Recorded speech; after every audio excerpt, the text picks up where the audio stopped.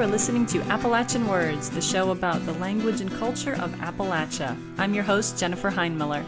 I am co-author of the Dictionary of Smoky Mountain and Southern Appalachian English, a historical dictionary that is over 1.3 million words long.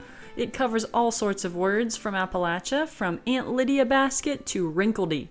If you're curious about those terms, stay tuned for news about the book. It is set to be published in spring of 2021 by the University of North Carolina Press, so just a little while longer to wait.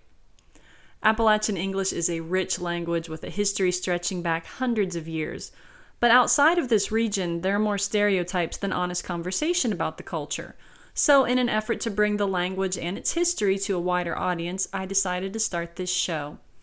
For each episode, if you're a longtime listener, you know, I'll be reading and discussing entries in the dictionary and highlighting different points about Appalachian culture and history, as well as talking a little bit about how the dictionary is set up and the process that went into compiling it. I welcome your questions, comments, stories, or any other message you'd like to send me, as always. And thank you so much to those of you who have sent me messages. It's so much fun to receive your emails and talk about this tiny niche area that holds such a special place in so many hearts. Welcome back, once again, to the mountains and foothills of Appalachia. You are listening to episode 13. And that being said, I feel like I messed up. I probably should have done the superstitions episode for number 13, don't you think? Okay, to make up for it, I want to try to put together a really fun Halloween episode. And my gosh, that's coming up really quick, isn't it? I mean, it's going to be here before we know it. In my head, it's still like March or April, although, I mean, this year it's a little bit different. It feels like everything just kind of stopped in mid-spring for me. But anyway, I just feel like we're all missing, that community spirit and some community fun. So I was thinking for the Halloween episode, I would love to hear your stories or memories, anything spooky or having to do with Halloween that you'd like to share with me. I'd love to collect these and put them together in a special, more community-based episode. So definitely send those my way. And we'll see what kind of material we can put together. I can't wait to hear stories, and of course I'll do a little bit of research on my own. I love looking at those stories and legends, although they do creep me out sometimes. I'm prone to nightmares from time to time, so I'll have to read those emails and do that research in the middle of the day, I think. One more quick announcement. Recently, this podcast, Appalachian Words, has been featured on folkapothic.com. If you are familiar, Folk Apothics and the Folk Apothic Foundation, it's a great organization based out of North Georgia. Really, really awesome people. Check it out if you have not looked at their site. They do small batch products that are grown, harvested, and created in the hills and hollers of Southern Appalachia, which is basically what we're all about right here on this podcast. I keep saying we as if there's more than one person, but it's what this podcast really values. So Appalachian Words has very kindly been featured as one of their partners in Cool Folk, and they have a wonderful playlist of Appalachian music and other things, including podcasts, where Appalachian Words is also featured. So if you go to their website, which is folkapothic.com, you can see the link to this show, and you can go through their playlist. You can discover, links to these episodes, and some really cool Appalachian music. Really cool bands are featured on there. So I definitely recommend that, and I recommend checking out their shop and reading about what they do. So here we are, the end of August, and here in Asheville, North Carolina, the leaves are already turning. I'm seeing shades of yellow when I go running now, and it seems to have snuck up on me. It's still pretty hot outside, but you can feel that chill snap in the air, even on the hot days. I'm a South Carolinian, and my little potted lemon tree is still enjoying my patio, but I know I'm going to have to bring him in probably within the next month, at least during the night, because it's going to be getting chilly. I love summer. I'm such a summer person, so it's a little sad, but this time of year means time for harvest, which also means time for lots of great food, which is always a fun topic. So for this episode, I thought I would talk about 3 early autumn foods that were, and still are in many places, important in the mountains. There are a lot of traditions and terminology around these 3 words. So today I'm going to explore beans, grapes, and molasses. Not all together. I'm not sure that would make a very tasty dish, but starting off, beans. It is bean time. Many of my friends and family have been telling me about how they are picking their beans, just buckets and buckets, because it is time to put them up. If you're not familiar, putting up means to can your beans, preserve them in some way so you can have a pantry full of your summer produce goodies that you can enjoy all winter long.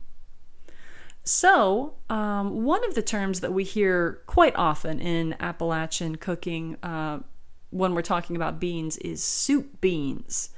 And just hearing that phrase, even saying it right now, just takes me back to childhood and I can smell it. There's a very particular smell associated with soup beans if you're familiar. Now, soup beans refers to a dried bean, especially pinto beans. Almost always pinto beans in my experience. And my experience is going to be based on East Tennessee, Western North Carolina, and the Ohio-West Virginia borders. So all my extended family from those areas, soup beans equals pinto beans. And, typically or historically, it does refer to dried beans because they were economical, easy to store, cheap, took a little bit of time to prepare, of course. You get that smell, that lingering smell all through your house. Although these days, and for many members of my family personally, canned beans are just more practical with modern life. So, we have some good explanations about soup beans and how they were prepared. So, 1930 to start us off. We have our first example here from a book called Death Knell. The mountaineer has invented many words to suit his meanings. Beans dried in the pod are variously called shuck beans, fodder beans, and leather breeches to distinguish them from shelled beans, which he, the mountaineer, calls soup beans. So this is a pretty important thing to distinguish when the people in the mountains would dry their beans. So canning is definitely a main method of preservation, especially these days. But historically, to make them last especially long and to avoid some of the hassles that go along with canning, you need jars. It's a pretty labor-intensive process. You have to be very careful about bacteria, about the process, all of that. It's also a pretty hot process if you've ever canned anything. I mean, it involves long hours of standing over boiling vats of water and, all sorts of other concoctions. So the other method that was often used was drying your beans. But this took on a different process depending on the type of bean. So some beans, you would dry them right in their pods. And then you would eat them like that later on. So, things typically like what we think of as green beans and any of those varieties, they would just dry them right in the pod. But then you had other beans, such as pinto beans, which were shelled first and then dried that way. And this example gives us some really great terms. So shuck beans, fodder beans, and leather breeches, especially leather breeches. If you're familiar with the first edition of this dictionary, leather breeches pops up a lot. And that's a type of bean, again, where it's dried in the shell. And it's called that because you store it like that for months, and then when you cook it, you basically reconstitute it. But when you do that, of course, it's not going to be nearly as tender as a fresh bean, and unfortunately, the shell does get a little leathery. But, I mean, it sounds a little bit different from what most people are used to today when they think of green beans or, any variety of bean cooked like that. But a lot of people in the mountains really enjoy that texture and that flavor. So we also have 1952, a book called 40 Acres and No Mule. And this is a really wonderful book if you have not checked it out. Lots of examples of traditions in the mountains. So Giles writes, whatever else there is to eat, the soup bean is always present. In the city we call them pinto beans or brown beans, but any merchant in the small towns hereabouts knows what you mean when you say soup beans. And then he goes on to describe how they're served, what they look like. He says, they're served floating in a big bowl of their own soup. The idea is to crumble a chunk of cornbread and pour the beans and the soup over it. And my friends, I can't tell you how many times I've seen this within my own family. Or another method that I have seen very often in my own house when I was a child is instead of cornbread, and maybe this is a more mid or northern Appalachian tradition, I would see a bowl of soup beans where, they're cooked all thick, and then you add about, half a sleeve of Ritz crackers all crumbled up. Just mush them up till they're just about dust. And then mix them in with your spoon and let it sit for a little while so you basically have a bean mush concoction there. And I have seen certain people put ketchup all over that, but not sure if that's an Appalachian thing or a Midwest thing. But that is just about the epitome of Appalachian comfort food when those evenings start getting cold. So many winters. Oh my gosh, I remember coming home from school and I could just smell it. And I love beans. Don't get me wrong. I love beans. I am a huge vegetable eater, but I just can't do that smell. Oh, I feel like a fraud. It's just not one of my favorites. And I remember coming home and I would just have this sense of dread if I opened the front door and I'm just smacked in the face with that smell of soup beans. And I'm curious if you're listening to this, if you're a huge soup bean fan and you have a particular way of eating it, let me know. Maybe I'll give it another shot. I don't think I've actually tried it in I don't know how many years. It's been a while, but maybe I should give it another go, especially with cornbread. I like cornbread. Ritz crackers, not so much, but maybe with the right kind of cornbread. So anyway, speaking of when you're putting your beans up or getting them ready to store in some fashion for the coming cold weather, there are a number of methods and a number of events. So community events, and it's, again, bittersweet, like thinking about these communal events, where this year they're probably not happening so much. Of course, these traditions are, getting fewer and farther between anyway, but this year it's especially tough. Although I suppose, if you have a nice day, like today it's shaping up to be a beautiful afternoon after the remnants of this hurricane or tropical storm have just blown through. I can imagine sitting in the backyard with a bunch of friends and family and doing some of these activities. So first up, we have bean breaking.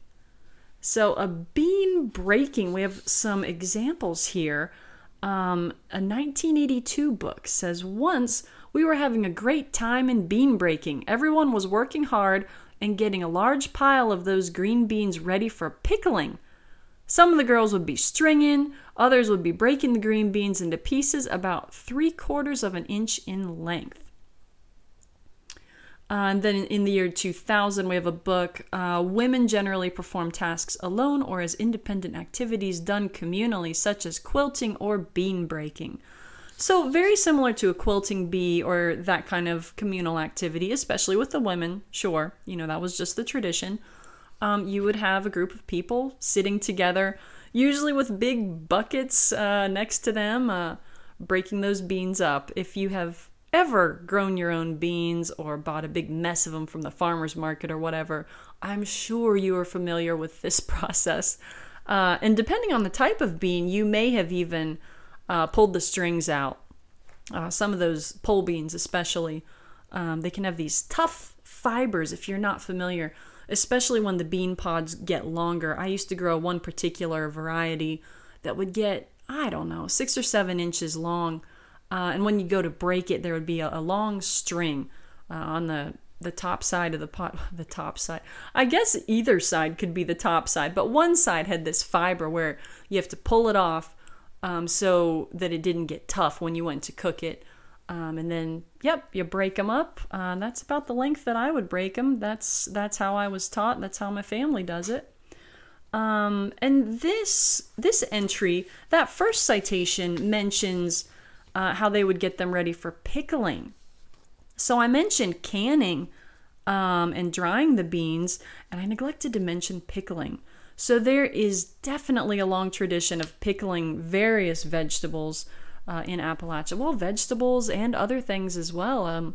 If you are familiar with pickled watermelon rind, I mean, that one, it seems like that's kind of making a comeback in different foodie circles. I know here in Asheville, if you're familiar, we have so many great little places where they do kind of locally inspired farm-to-table cuisine. They use local ingredients and they try to create their own twist on some of the more traditional foods. So I've seen watermelon rind pickle served as a garnish on various dishes. But in this case, pickled beans, definitely one of the staples. And I actually like those. I'm a fan of pickles. Nice tangy flavor. Really goes well. If you do a nice quick pickle and then you have them for those Indian summer days, as they say, in late fall where it gets warm and sunny for a few days. Really nice, refreshing crunch to have along with your lunch or potato salad or something.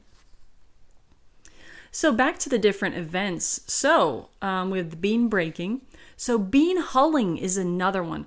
And this is also called a bean shelling or a bean shelling bee, B-E-E, sort of like quilting bee or spelling bee, just used to mean an event. And sometimes they would work some sort of competition, friendly competition, just to make it more fun and interesting for everybody. So we define the bean hulling as formerly a family or community work activity to shell such bean as Octobers, allowed to dry on the vine before picking. So this is another very specific example. This particular variety of bean was called October beans.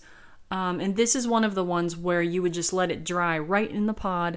And for this one, you would just let it dry right on the vine. So you wait until pretty much everything's dead. A little bit later in the fall, maybe a couple months from now, sometime around October. Go figure, there's where your name comes from. So you would wait until that point before you pick them and do anything to put them up for winter. So we have a few different examples here. Looking back to 1960, we have bean hulling, means a community working or, quote, bee that was once quite common. In 1971, we have an interviewee from one of the Appalachian Oral History Projects. It's a wonderful collection. And this speaker says, in the fall of the year, they would have bean stringings and bean hullings, and then after they got the work done, they would make candy, and sometimes they'd dance and have a good time after they got their work done. So, work hard, play hard. If that's not the American way and the Appalachian way, I don't know what is. But in that particular example, they talk about making candy, and I'll touch on that a little bit later in this episode. So sometimes at these events, it wouldn't be just beans. You would be doing other things later or at the same time, such as making molasses. And then, of course, worked in there to make it fun, make it a celebration, and take a little bit of the focus off of the hard work. You have your dancing, you have some of that great Appalachian music.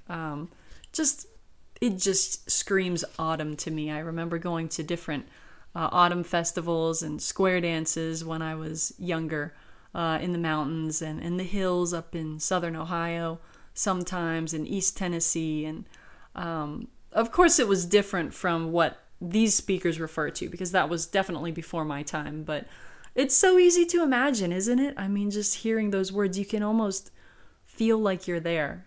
Such a cozy feeling. And then later on in the 70s, from 1979, we have another oral history project, so more interviews that were conducted. This was in the Big South Fork area, which is East Tennessee and southeastern Kentucky. If you've ever been to the Big South Fork area, there's just beautiful scenery, really wonderful hiking, and some really great local lore and history. But this interviewee says, "My grandmother used to tell about them having log rollings and corn shuckings and bean shellings and all like that, but we didn't have them." So it seems like even by that point, it was kind of getting fewer and farther between, even by the late 70s. And this is actually also a great clue to some of the industry in the area when they talk about log rollings and corn shuckings. I mentioned in a previous episode how the Great Smoky Mountains area in particular had a lot of logging activity, and that's one thing that made it a bit different from other parts of Appalachia where coal mining was the major industry or people would do more independent farming. So yeah, logging really permeated a lot of aspects of life in the East Tennessee, Western North Carolina area. All right, so moving on, mentioned above the bean stringing. So let's look at bean stringing a little bit more in depth. So this, a very similar definition. We define it as formerly a neighborhood or family work activity to remove the strings, if you remember, from beans in preparing them for pickling, canning, or most often drying by threading or stringing and hanging them as on the porch, in the rafters, near a fireplace, or on a scaffold. Once dried, they are called leather breeches or shuck beans. Often dancing and entertainment followed completion of work. So a little bit more detail there on what we talked about before. And this is interesting because you have stringing taking on two different meanings here, right? So we have removing those strings.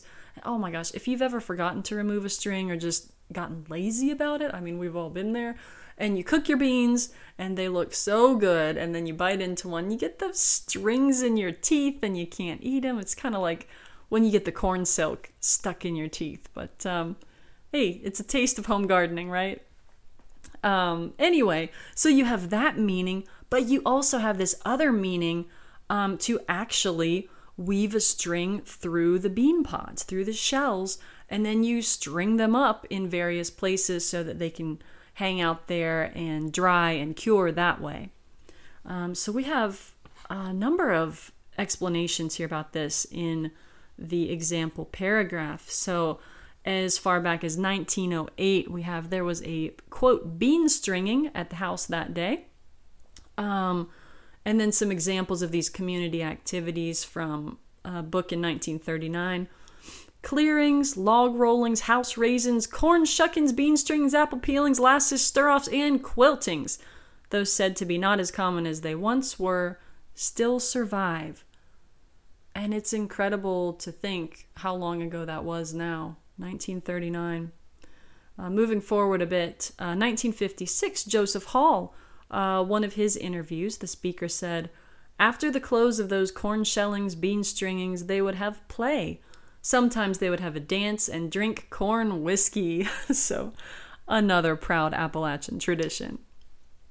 Then we also have 1978. The beans were poured in the floor in the middle of the room. After all the work was done up and us girls had spruced up, then the neighbors began to arrive, bringing their darning needles with them. At first, everyone would snout the beans, which means pull the strings off. When a good supply was ready, some would begin to put them on the twine.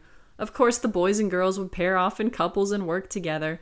And some boy or man would bring a banjo or fiddle and play music. So it's just kind of an all-in-one activity, isn't it? Kind of, get the work done, have some fun, even built-in dates in there, wonderful music. It sounds like a nice time. Although this writer, it makes me wonder, us girls had spruced up.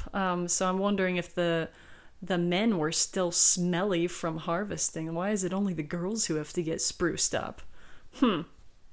Anyway, moving forward, 1986, Tyson writes about his memories in a book called Reflections. When we kids were growing up, there wasn't much that we could do to pass the time. The only entertainment we had was when some of the neighbors would have a bean stringing. They would pick their green beans and when they were ready to can and to put up for pickle beans.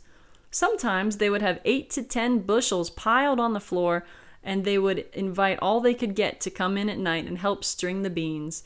When we would get done, we would clean up the floor and have banjo and fiddle music. And then the 2006 Encyclopedia of Appalachia. I know I've recommended this book more than once, but if you haven't seen it and you are interested in Appalachian culture, it is a wonderful resource.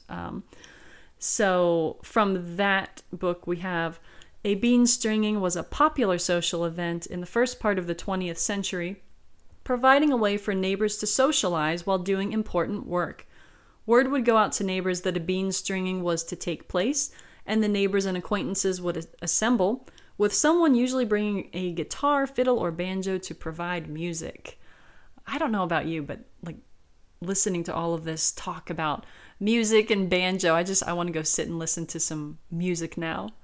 It really sounds wonderful. And it's interesting here that the encyclopedia says it was the first part of the 20th century. So it shows that these traditions were really dying out. Even, 50, 70 years ago. It seems like it wouldn't have been that long in the past. And, in many cases it wasn't. But in many cases it truly was.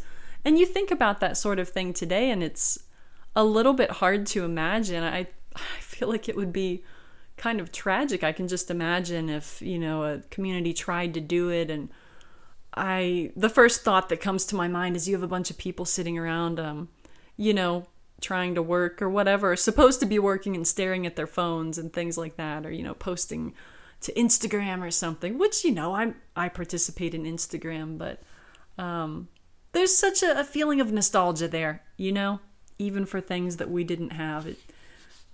They definitely had some problematic aspects of life in those days, but events like that makes me want to jump in, All right, so back to our beans. So talking a little bit more about different types of beans. And if you're a gardener, you're probably familiar with some of these. So a bunch bean is any green bean tending to grow in bunches, and this contrasts with pole beans, runner beans, and stick beans. So these are typically the beans where you would pick them and you would pickle them or can them. So a few different examples here from Joseph Hall. He asked one of his interviewees, what are the different kinds of beans? And this person said, we had bunch beans, cornfield beans, stick beans, shuck beans, leather breeches. And then from 1957, there's a really great description. Bunch beans are green beans from the type of bean plant that grows to about 2 feet high and stands alone, as opposed to stick beans. So stick beans are going to be like pole beans, where you need some sort of support, and they'll shoot out these tendrils that create a vine, and they grow up on those supports. But these ones, bunch beans, they grow in little bushes, so that's why they're called bush beans. I don't know if I want to say typically, but what's associated with the different types? So pole beans typically produce for a longer time, and bush beans will just kind of do like a one and done. Like all the beans will appear at once, and you'll have one main harvest. You might have a few subsequent harvests that are a little more paltry as the season goes on. Paltry, like, fewer. I'm not talking about chickens. But with the pole beans, those are more likely to be candidates for leather breeches, drying them on the vine or stringing them up to dry. And then some more varieties. We have butter beans. I'm sure you've heard of this. Butter bean, now sometimes this is used interchangeably with lima beans, but in our research, they make a differentiation between lima beans and butter beans. So we define it as a small lima bean. And this is intentionally vague. It could be construed as a type of lima bean, or it could be that it just looks like a small lima bean. We're not going to get too far into that or split hairs because it really varied by region and community. But a few typical interpretations are given in our examples. So 1949, a great resource, Word Geography of the Eastern U.S.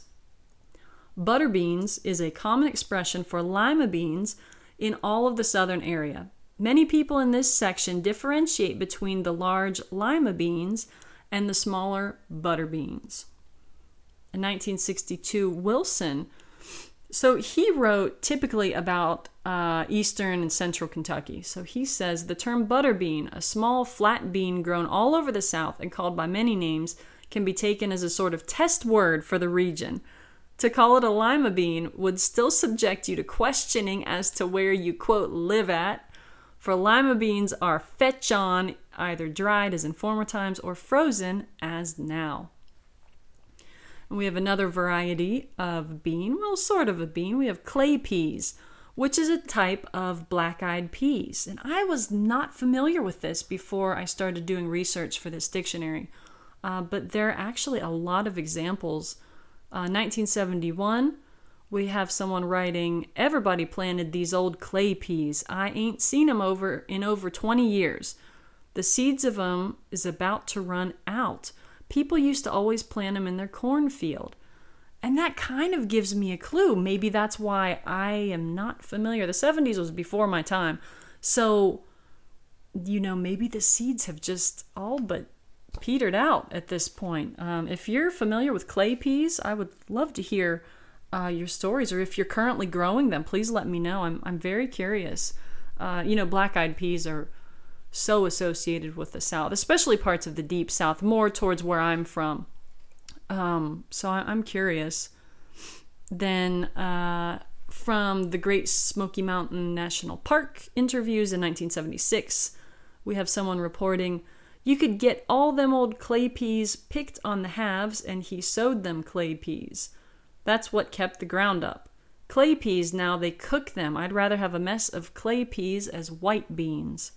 And white beans is kind of ambiguous here. It could mean any number of different, white beans. And I don't see that a whole lot in the research, so I'm not exactly sure what that speaker was referring to. Then 1999, we have the book Clinch River. Dad started growing clay peas in the corn. Vines would climb up the stalk, and they would have to be picked and shelled.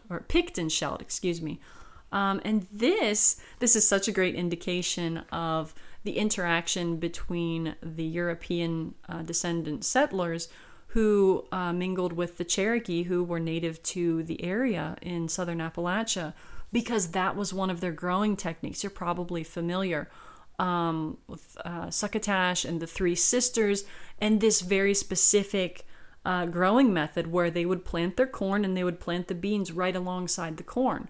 And it would be a type of pole bean, but instead of erecting supports, the beans would just grow right up the corn stalks. And it was just such a type of plant harmony, almost like they were meant to grow together that way. And the Cherokee and other tribes as well have actually a lot of lore about this, about how they actually are meant to grow that way. And there's different legends explaining why. And there's even some scientific research, depending on the types of these plants, of course, where it's such a mutually beneficial relationship for the plants, where one puts different nutrients into the soil and the other uses it, and vice versa. So it's really a fascinating method of growing. So the next term I actually have leading right into that, cornfield bean, which is a running bean planted next to a corn plant so that it will climb the stalk as it grows. And if you are especially interested in beans and bean terminology in Appalachia, 2011 there is a book on bean terminology by an author named Bill Best. I highly recommend it. Anything and everything you ever wanted to know about beans in the eastern U.S., I suspect you will find in this book. but he talks about it here, gives a great definition. Any climbing bean, corn patches traditionally served as the poles which beans used for climbing. There you go. And then looking back a little bit further, 1960, Wilson in his research, he wrote that it was a variety of common bean planted with corn, especially in the later rosenear patches. And that's one of the regional ways to say roasting ear. So this would be corn grown in larger ears typically and used for roasting as opposed to drying it or using it for cattle feed or something like that. DARE, the Dictionary of American Regional English, another great resource. Gosh, I feel like I'm hitting all the superstars today. If you're not familiar, that is, a 6-volume set of dictionaries. Wonderful, amazing set of dictionaries, and just the pinnacle of regional American English research. If you're not familiar, please check it out. There's also a digital DARE hosted online by, I think, Harvard University Press, and the DARE staff, dear friends of mine, and Michael Montgomery, my co-author for the project, he passed away, but he had a long history of working with the DARE staff, and it's just a great resource. Cannot say enough great things about it. But anyway, so they, of course, talk about cornfield beans, and they're very specific about what type of bean it is. Their research shows, at least in the Brasstown, North Carolina community, this referred to a type of bean that is eaten in the pod before being dried. So, and then we also have a little bit later, 1982, there was always a pot of cornfield beans with bacon cooking on the stove when the children came in. And that's a very typical way of cooking the beans. You're probably familiar, if you've ever had beans in the eastern U.S., very often cooked with bacon or some other pork product for flavor. And to round things out for this one, this entry to the Encyclopedia of Appalachia. It's always great to give them the final word. So this touches on what I was talking about with the Native American growing methods. So they say heirloom beans are described in terms of 3 general characteristics. Cut shorts are beans packed so tightly in the hulls that the ends are squared off. That is, they cannot grow to full length inside the hull and are cut short. Greasies, or greasy beans, do not have the fuzzy skins common to other beans, but are shiny or greasy in appearance. And yeah, those are pretty interesting beans. I've grown those a few times. I actually grew a variety that had purple shells, just absolutely beautiful. And I prefer them because I have sensitive skin, and when I pick your typical beans without gloves, I get a rash. Anyway, back to the Encyclopedia of Appalachia. One of the 3 sisters recognized by Native Americans, cornfield beans, are climbing beans traditionally grown in corn along with pumpkins or squash, a technique that raises efficiency by fostering a symbiotic relationship among the plants. Beans can be any combination of these 3 types. For example, a particular bean might be described as a speckled, long, greasy, cut short cornfield bean. I love it. Absolutely love it. And then, of course, you could make a few different dishes. Most popularly would just be the bean soup. But they also had bean bread, which was also called a bean dumpling or Cherokee bean bread. And this referred to a coarse bread made from usually dried beans, especially pintos, everyone's favorite, crushed and then mixed with cornmeal, originally made by the Cherokee, hence Cherokee bean bread. Also sometimes called Indian bean bread in those days. And some great examples here from Hall's research in the 30s. Lots of people made chestnut bread and bean bread. They mixed dried beans and cornmeal. Chestnut bread was made in a similar way. I think it sounds delicious. I am a big fan of chestnuts. In 1951, they give you a great overview of the process in Cherokee Cooklore. To prepare meal to make bean bread, one uses flour corn. This corn is skinned with wood ashes. To make bean bread, boil dry beans in plain water until tender. Pour boiling beans and some of the soup into the cornmeal and stir until mixed. Have a pot of plain water on the fire boiling. If you want bean dumplings, just make mixture out in balls and cook in the pot of plain water uncovered until done. Eat these dumplings plain with butter, meat grease, in parentheses, the Indians' favorite, wild game, hot or cold as suits one's fancy. 1997, some of Michael Montgomery's research says that bean bread is made specifically from October beans, which are cooked first and then put in hot dough, wrapped and cooked in hot water for approximately 20 minutes. So slightly different process there, different end product. 2003, a book about Cherokee culture. The unique Cherokee bean bread is formed from unbolted cornmeal and cooked pinto beans, then wrapped in corn husks and boiled like a dumpling, resulting in a solid cake. This is so fascinating when I think about different world cultures who cook these different, I don't even know what I would call them, different cake type foods inside either corn husks, or you have banana leaves when you're looking at cultures in the Pacific where they might make a sticky rice dish or something similar, and then wrap it in banana leaves or some other type of leaves and then cook it that way. It's really just fascinating to me that so many different groups independently developed this kind of cooking methodology. And then one more to round it out. 2006 book.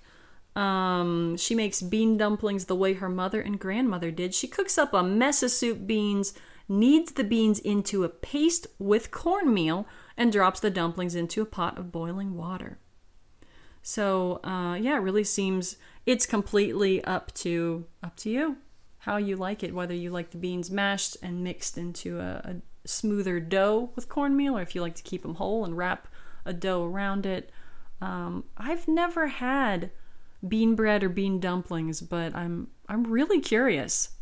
I don't know that I've ever seen them for sale anywhere, or even really referred to outside of my dictionary research. If you make these or know someone who does, or you're familiar, drop me a line. I would love to hear about it. And then you can also make a thinner version called bean gravy. And we have an example from a wonderful blog called Blind Pig and Acorn. Mom made something we call bean gravy, which was leftover pinto beans mashed and mixed with cornmeal. All right, so that's a lot of beans. Got about 40 minutes worth of beans there. So let's move on to something a little bit sweeter. Fox grapes. Now, fox grapes are an interesting one. I actually have some early memories of fox grapes. My own grandmother pointing out fox grapes to me when we were camping and in her backyard. And typically this referred to a type of wild grape that people would pick and preserve in various ways. So let's explore this a little bit. I found a really wonderful description and definition of fox grapes from the Hiker's Notebook website. That's at hikersnotebook.blog. And I'll drop these links into the show notes if you want to just, click and go right to them. So this article gives the common name fox grape and a little bit of history here. The word grape is from the Frankish grapper, and I'm probably not pronouncing that right. I do not have any Germanic language training, so forgive me if you do and you know. This means to pick grapes, and this came from Old High German Kropfo, meaning hook, and the fruit was named for the hook used to harvest it. Grape replaced the original English name Weinberge, or something like that, and we're talking Old English, but that translates to wineberry. And if you're familiar with local foods and plants, we do still have a plant called wineberry, so it's really fascinating how the two split.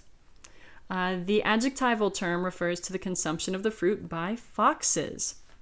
Scientific name is Vitis labrusca. The generic name derives from the Latin verb vicere, to bind or twist, vitis meaning that which winds. Labrusca is Latin for wild grapevine. and I've seen at least 2 different restaurants called La Brusca, and I don't speak Italian, but I would imagine that has something to do with grapes and wine. This site goes on to state that there are between 19 and 35 recognized species of native North American grapes, according to a variety of credible sources. Many of the early naturalists tried to establish appropriate speciation. However, their independent efforts resulted in a profusion of species, subspecies, and varieties. Among the species, Vitis labrusca is one of the most prominent, and it is widely recognized. The common names are even more heterogeneous, as local usage and dialect are parochial by nature. The fox grape is known by about 30 different names, including black grape, buck grape, frost grape, plum grape, skunk grape, and swamp grape. I don't know about you, but out of all of those, I think fox grape sounds the nicest. Anyhow, Vitis labrusca grows in cooler climate conditions such as those of the northeastern region of North America and ranges from Maine to South Carolina and west to the Appalachian Mountains. It is probably the grape cited by Norse explorers from Greenland when they named the maritime area of Canada Vinland for its grapevines. The species was domesticated by the early colonists when imported European grapes would not grow in the colder climate. And of course, when we're talking about grapes, whether they are wild or cultivated in a private garden or farm, we love to make grape jelly, grape jam, grape juice. There's a long tradition of that in Appalachia in the eastern U.S., much more so than winemaking, although that is becoming a little bit more popular. Here in western North Carolina, there are a number of vineyards and local wines. Biltmore Estate, if you've been there, I mean, that's a classic, great example. They have beautiful vineyards on the grounds, and they make a lot of their wine right there. You can actually take a tour of the winery, not sound like a commercial for Biltmore, but I do recommend it, especially in non-pandemic times, to go and see their vineyards and taking the behind-the-scenes tour to see how they make the wine. It's really cool. And if you do enjoy wine, you can even sample some and buy some bottles. But anyway, aside from that, when we're talking about the home scene, it's much more grape jelly, grape jam, grape juice. And you can find so many different recipes. Touching back on that blog, Blind Pig and the Acorn, they have a really great recipe that walks you through the process with photos for making grape juice and grape jelly. And I found another great resource, really going into great detail about making grape jelly from the Glen Arbor Sun, which is based in Michigan, but a lot of, well, some of the settlement patterns, migration patterns, means that there is a little bit of overlap. And of course, you have the fox grapes growing up there too, because they thrive in cooler climates. And this is a very traditional style recipe because it uses no pectin, just grape juice, sugar, and lemon juice, and then a little bit of paraffin is added to the top of the jar at the end. And in addition to being a great recipe and great explanation of the method, I just love the way that this article is written. Very, very talented writer that makes you, again, feel like you're right there. I'll just read a little bit of it. The gathering of the grapes on a sunny fall day surrounded by their red and yellow leaves is a delight that far exceeds the tedious chore of painstakingly removing the grapes from their stems. I follow the tradition of removing the grapes one at a time from the stem and having the purple hands to prove it. After cleaning the grapes, they are simmered in water until the skins pop, releasing a marvelous aroma that fills the house. For me, the most difficult part of the jelly-making process is pouring the hot grape liquid into an old muslin pillowcase reserved only for this use. Once the juice is securely tied into the pillowcase, I hang it from a broomstick, balanced over my turkey roasting pan in the bottom of the utility room sink. The next morning, the fun resumes. Using my grandmother's method, I measure out only grape juice, sugar, and a little lemon juice, no processed fruit pectin. I bring this mixture to a boil in a heavy kettle, reduce the flame, and simmer it until it reaches the jelly stage. This is the point when the hot liquid on the metal spoon will drip onto a sheet in 2 or 3 thick drops as opposed to one thick or thin stream. A candy thermometer helps determine this since it is critical for the jelly to gel to the desired consistency when cool. The jelly stage is reached at 220 degrees Fahrenheit or 8 degrees above the boiling point. I carefully pour the scathing hot jelly into jars that have already been sterilized and placed upside down on a clean linen towel. By this time, the wonderful aroma from the fruit has permeated the entire house, and anyone nearby has assembled in the kitchen to help clean out the still hot kettle. Pouring a thin layer of hot melted paraffin on top is the final step. For days I will enjoy seeing these jars on the kitchen counter before finally moving them to the pantry. In winter, I will remember the days spent gathering the fruit and making the wild fox grape jelly. Foods not manufactured on a factory assembly line hold a special allure for people today, so I will either generously share the jars as gifts or more judiciously as a dollop atop thumbprint cookies. Either way, it will offer me the opportunity to retell the stories of my grandmother's kitchen. I think that just gets to the heart of it, doesn't it? We do these things not just because they are food and sustenance, in the physical sense, but also to relive those memories and get in touch with our roots and our family, and just all of these traditions, whether they were a part of your family's tradition or whether it's just something that you feel drawn to. Just a wonderful part of human culture in general. So looking at some of the different varieties and descriptions, fox grape we have as an entry in the dictionary. We define it as a woody vine, again, Vitis labrusca, that bears small edible grapes that are green in color but later turn brown. So 1867, we have an example. His eyes were as big as fox grapes. And then we have some other examples here. 1984, the fox grapes were larger grapes and almost the size of the tame Concord grapes. They too were very spicy, but because of the size, we ate all we could find. The fox grapes were not as plentiful, and when a vine was found, we would watch it carefully until the grapes ripened and try to beat the birds or animals to them.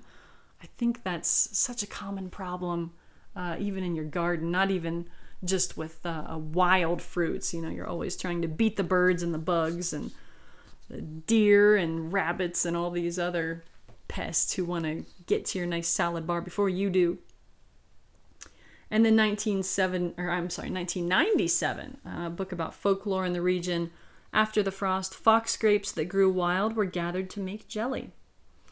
And then we have the similar term fall grape, which according to interviews by DARE, Dictionary of American Regional English, which I mentioned before, this is the same as possum grapes, and they make good jam and jelly. A speaker from Cherokee, North Carolina, west of where I am, they say this is any type of wild grapes. A speaker in Kentucky, Walker, Kentucky, says they are sweet and good. Similarly, we have possum grapes, a woody vine. It's a type of the Vitis, bearing small grapes made into jelly. It is green in color, but later turns brown, so very similar to fox grapes. And you can have this same plant where some people refer to it as fox grapes and some people refer to it as possum grapes, just depending on what their community decided. Like so many regional words in Appalachia and in other places. There's a lot of overlap. So just a few from this one. We have a wild grape, again, from DARE, 1966, an interview conducted. And then we have a couple of examples that differentiate fox grapes and possum grapes. From 1983, there were 2 varieties of grapes to be found, fall and possum grapes. So this is fall grapes, not fox grapes. The former were the size of English peas and the latter like small grains of popcorn. The smoky fall or purple fall grapes were the pretties, and I like to hunt them. They were also sweeter than the purple-black possum grapes, which tended to be sour to the taste. And that makes me think of grapes in South Carolina that are also ripe this time of year, the great big scuppernongs and muscadines, if you've had those. 1981, we have a great research collection. So this says that the possum grape is Vitis cordifolia, a type of small wild grape used in the Red River, Kentucky Gorge for jelly, often mixed with other fruit, and for wine. Informants distinguish between this grape and the summer grape, or fall grape as it is sometimes called, which is slightly larger and used in jellies and pies. Neither variety fully ripens or sweetens until after the first frost. You know, I've seen grape pie before, but I've never had it. I'm very curious as to what it tastes like. All right, and then moving on to our final topic, molasses. So, molasses is an interesting sweetener. It is the traditional sweetener in the Appalachian region. And I found a great article that can explain it better than I can. So I'm just going to read this to you, or at least an excerpt from the article. And this is from the Northwest Arkansas Democrat Gazette newspaper. And Arkansas, of course, is not really part of Appalachia, but there's so much overlap again between that region and what grew, especially in southern Appalachia. So, just to read a little bit of this to you. While sugar was certainly available to our ancestors, costs and preferences meant that molasses often served as sugar substitute, long sweetening, as it was sometimes called. Indeed, molasses has been called by many names, and it has been used interchangeably with the name sorghum molasses. True molasses is made from sugar cane, which cannot survive our winters. However, sorghum is an annual crop and can be grown throughout Arkansas. Many farm children simply called the syrup lasses. So both of these things are true for Appalachia as well. It is very difficult to grow sugar cane in the Appalachian region, even in southern Appalachia. Although some people have had success, that's not the general rule. You think about where sugar cane really comes from. It's from those warmer latitudes, Florida and South and Central and South America. But sorghum is pretty hardy and can survive in much cooler climates. And the second point here, even in Arkansas, many farm children called the syrup lasses. Now, we see this throughout our research in the dictionary, where many people, not just children, they call it lasses and other variants, which I'll get to in just a moment. So we have a little bit of the history of it. So it wasn't really grown in Arkansas until after the Civil War, which is pretty fascinating. And, you know, where do you think it came from? You get 3 guesses and the first 2 don't count. It was brought west, probably, most likely, almost certainly, from the Appalachian region when people moving that way after the war to, you know, start their own farms and homesteads and things, and just to get away from the Reconstruction period. It was a very rough time in the South. They moved over there and they discovered very conveniently that some of the landscape and the climate was very similar to what they had just left. Discover, oh my gosh, hey, we can grow sorghum here just as well as we did back in the hills of Appalachia. So that's what they did. So looking at this article a little bit more, they actually give a great description on how the sorghum molasses was made.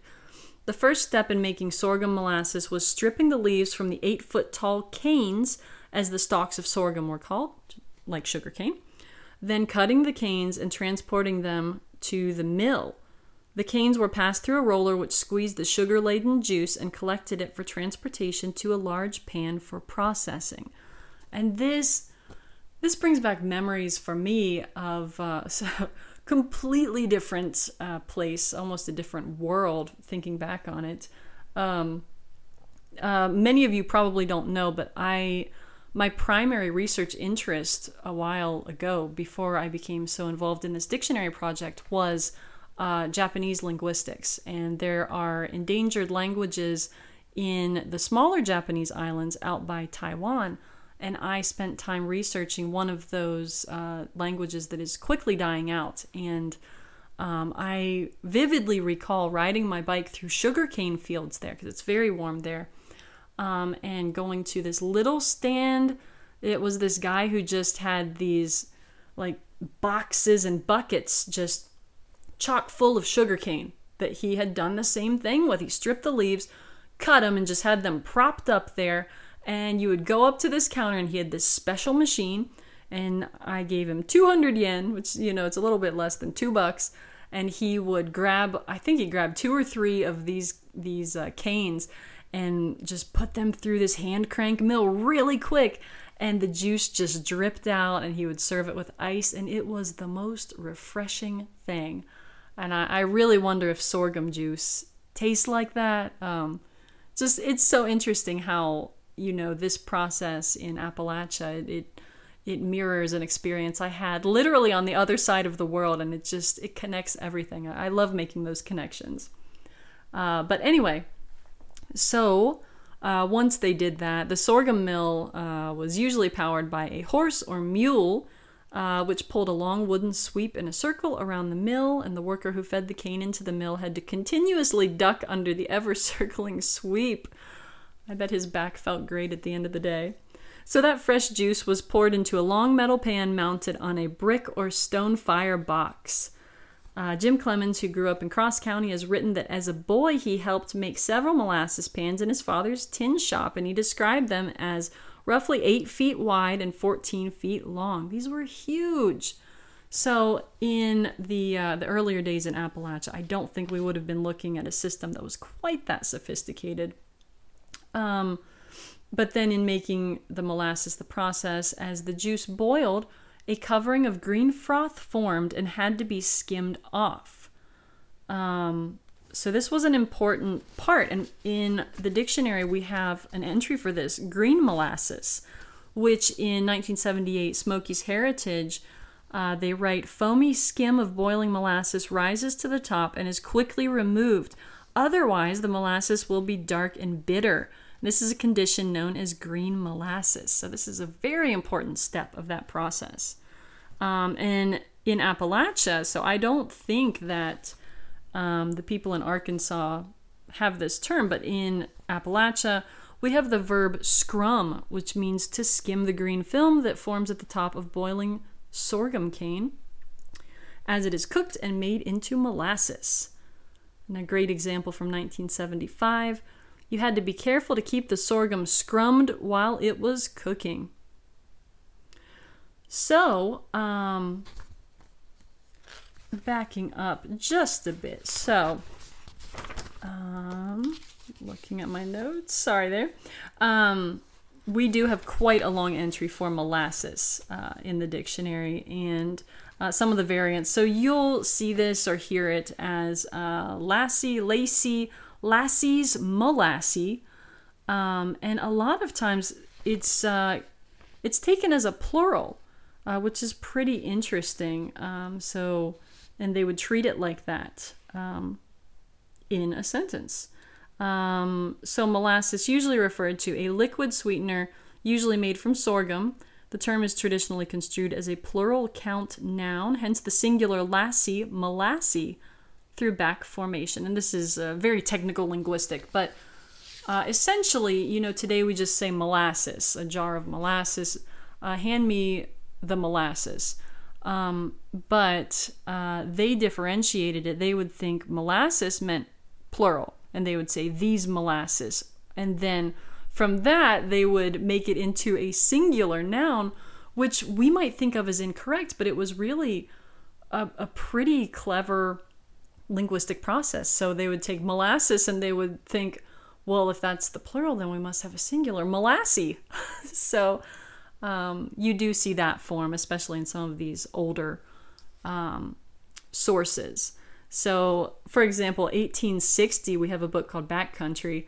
Molasses they always used as if in the plural number, like oats, urging me to take, quote, them molasses. But perhaps I wouldn't like them with my bacon.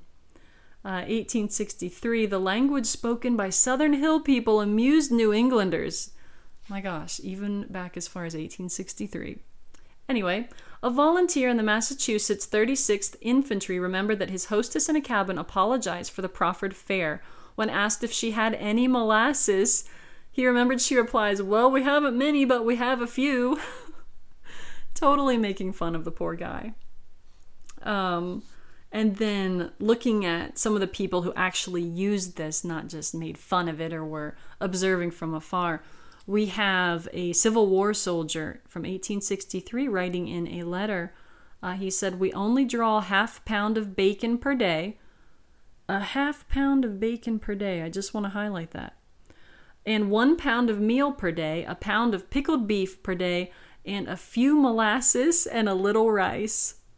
So it definitely was not just a rumor or a way to make fun of people. It was used. And then there are some great descriptions here about the sorghum that the molasses came from. 1913, we have a book about the Carolina Mountains.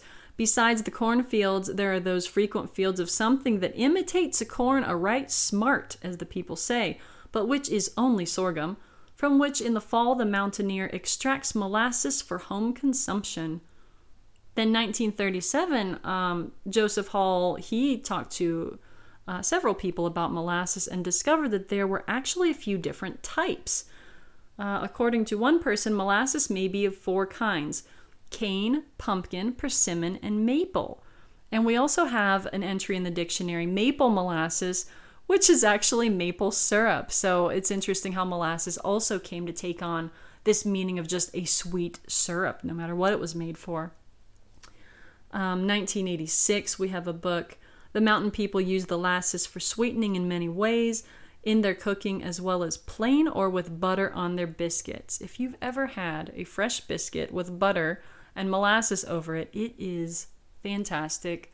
Highly recommend. 10 out of 10. Give it a try.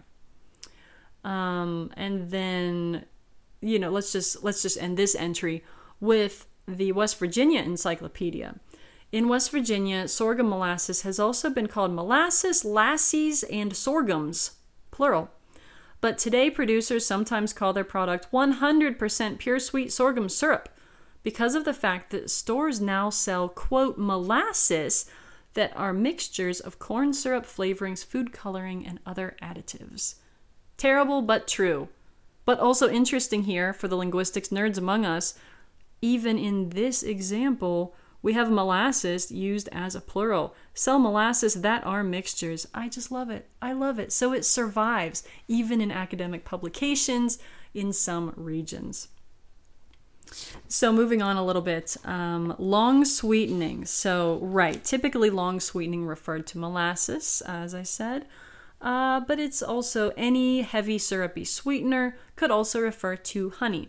And this was in contrast to short sweetening, which typically referred to a granulated sugar, whether that was made from sugar cane, like your typical white sugar store-bought, or maple sugar, or anything like that. In 1892, there's a Cumberland Gap book talking about drinks and things in the region. Another beverage is mountain tea, which is made from the sweet-scented goldenrod and from wintergreen, the New England checkerberry. These decoctions they mollify with homemade sorghum molasses, which they call long sweetening, or with sugar, which by contrast is known as short sweetening. So it's kind of an interesting differentiation. In 1955, we have a book by Paris where they write, "An old-timer is one who remembers when long sweetening was honey and short sweetening was maple sugar." So this is different. This doesn't refer to molasses. This is more honey.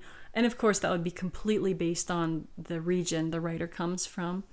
But it is interesting, and it makes me wonder if this was a northern part of Appalachia, since maple sugar was so common for them to refer to it like that.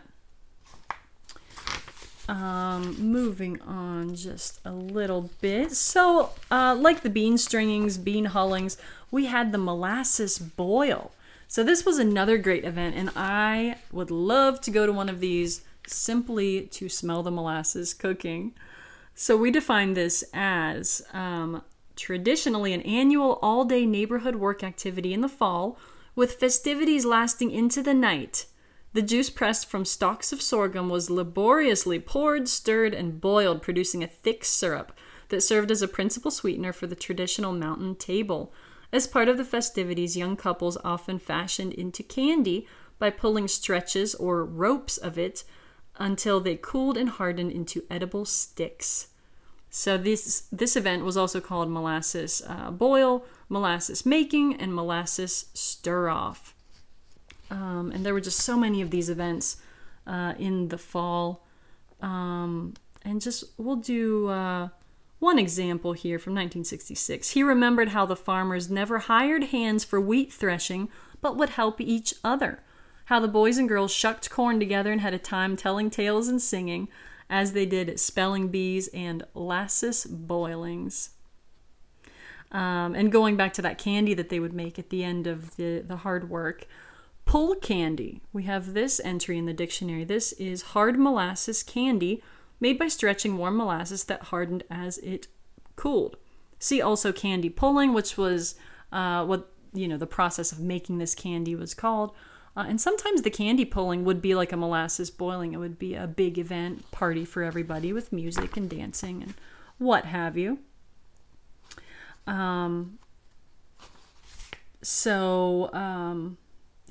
have a great example from 1976 from James Still talking about this type of event. And it so wonderfully captures fall in the mountains. Apples were roasted on the hearth, potatoes baked in ashes, popcorn kept, and pull candy made. And aside from just plain molasses, there were a number of molasses treats, which I'll just touch on briefly. We had molasses bread, which you can probably guess, bread made from adding molasses to flour as a sweetener rather than sugar or honey. Molasses cookies is mentioned in a number of the sources that went into the research for the dictionary. And I don't know if I've ever had a molasses cookie. I've definitely never had molasses bread, but I would very much like to try some. Molasses butter, a sweet spread put on biscuits, fried cornbread, or pancakes. And then molasses corn. And this was a special treat at molasses making time, when barely full ears of corn were shucked and put in the kettle of boiling molasses and allowed to cook into a sweet confection. Sounds like some kind of iteration of caramel corn, doesn't it? I would love to try that. I love the flavor of molasses. If you're ever in the mountains, especially in the fall, and you can get your hands on some of the real molasses, not the corn syrup stuff that we talked about a little bit earlier, definitely give it a try. It's a much deeper flavor than you might imagine. It looks like honey, but it's definitely an earthier, nuttier flavor. But it's just wonderful. Just so wonderfully captures that autumn spirit. Now, after reading through all of this and sharing it with you, I feel like I've kind of come into the fall spirit. Oh no, we still have a few more days of August left, but it makes it a little bit easier to swallow, shall we say, forgive the pun, with that bittersweet mood that comes with the arrival of fall for many of us. But I hope you enjoyed today's discussion of all things food. Maybe I should have included a warning that it could make you hungry, because I'm pretty hungry myself now after talking about all of that. But thank you once again for listening. Again, if you'd like to share any memories with me, any of the terms that I mentioned today, or just to get in touch, drop me a line at appalachian.dictionary@gmail.com. You can find this podcast on Apple, Google, Anchor. I think we're on Podbean, Stitcher, all sorts of places. Wherever you get your finest podcasts, Appalachian Words should be there. And if you really enjoy the podcast and you want to hear more, do leave me a review on Apple. That really helps me gain some notice, so I can continue making these episodes. But once again, I hope you enjoyed, and I hope you are enjoying these last bittersweet days of summer. Take care, be well, see you next time.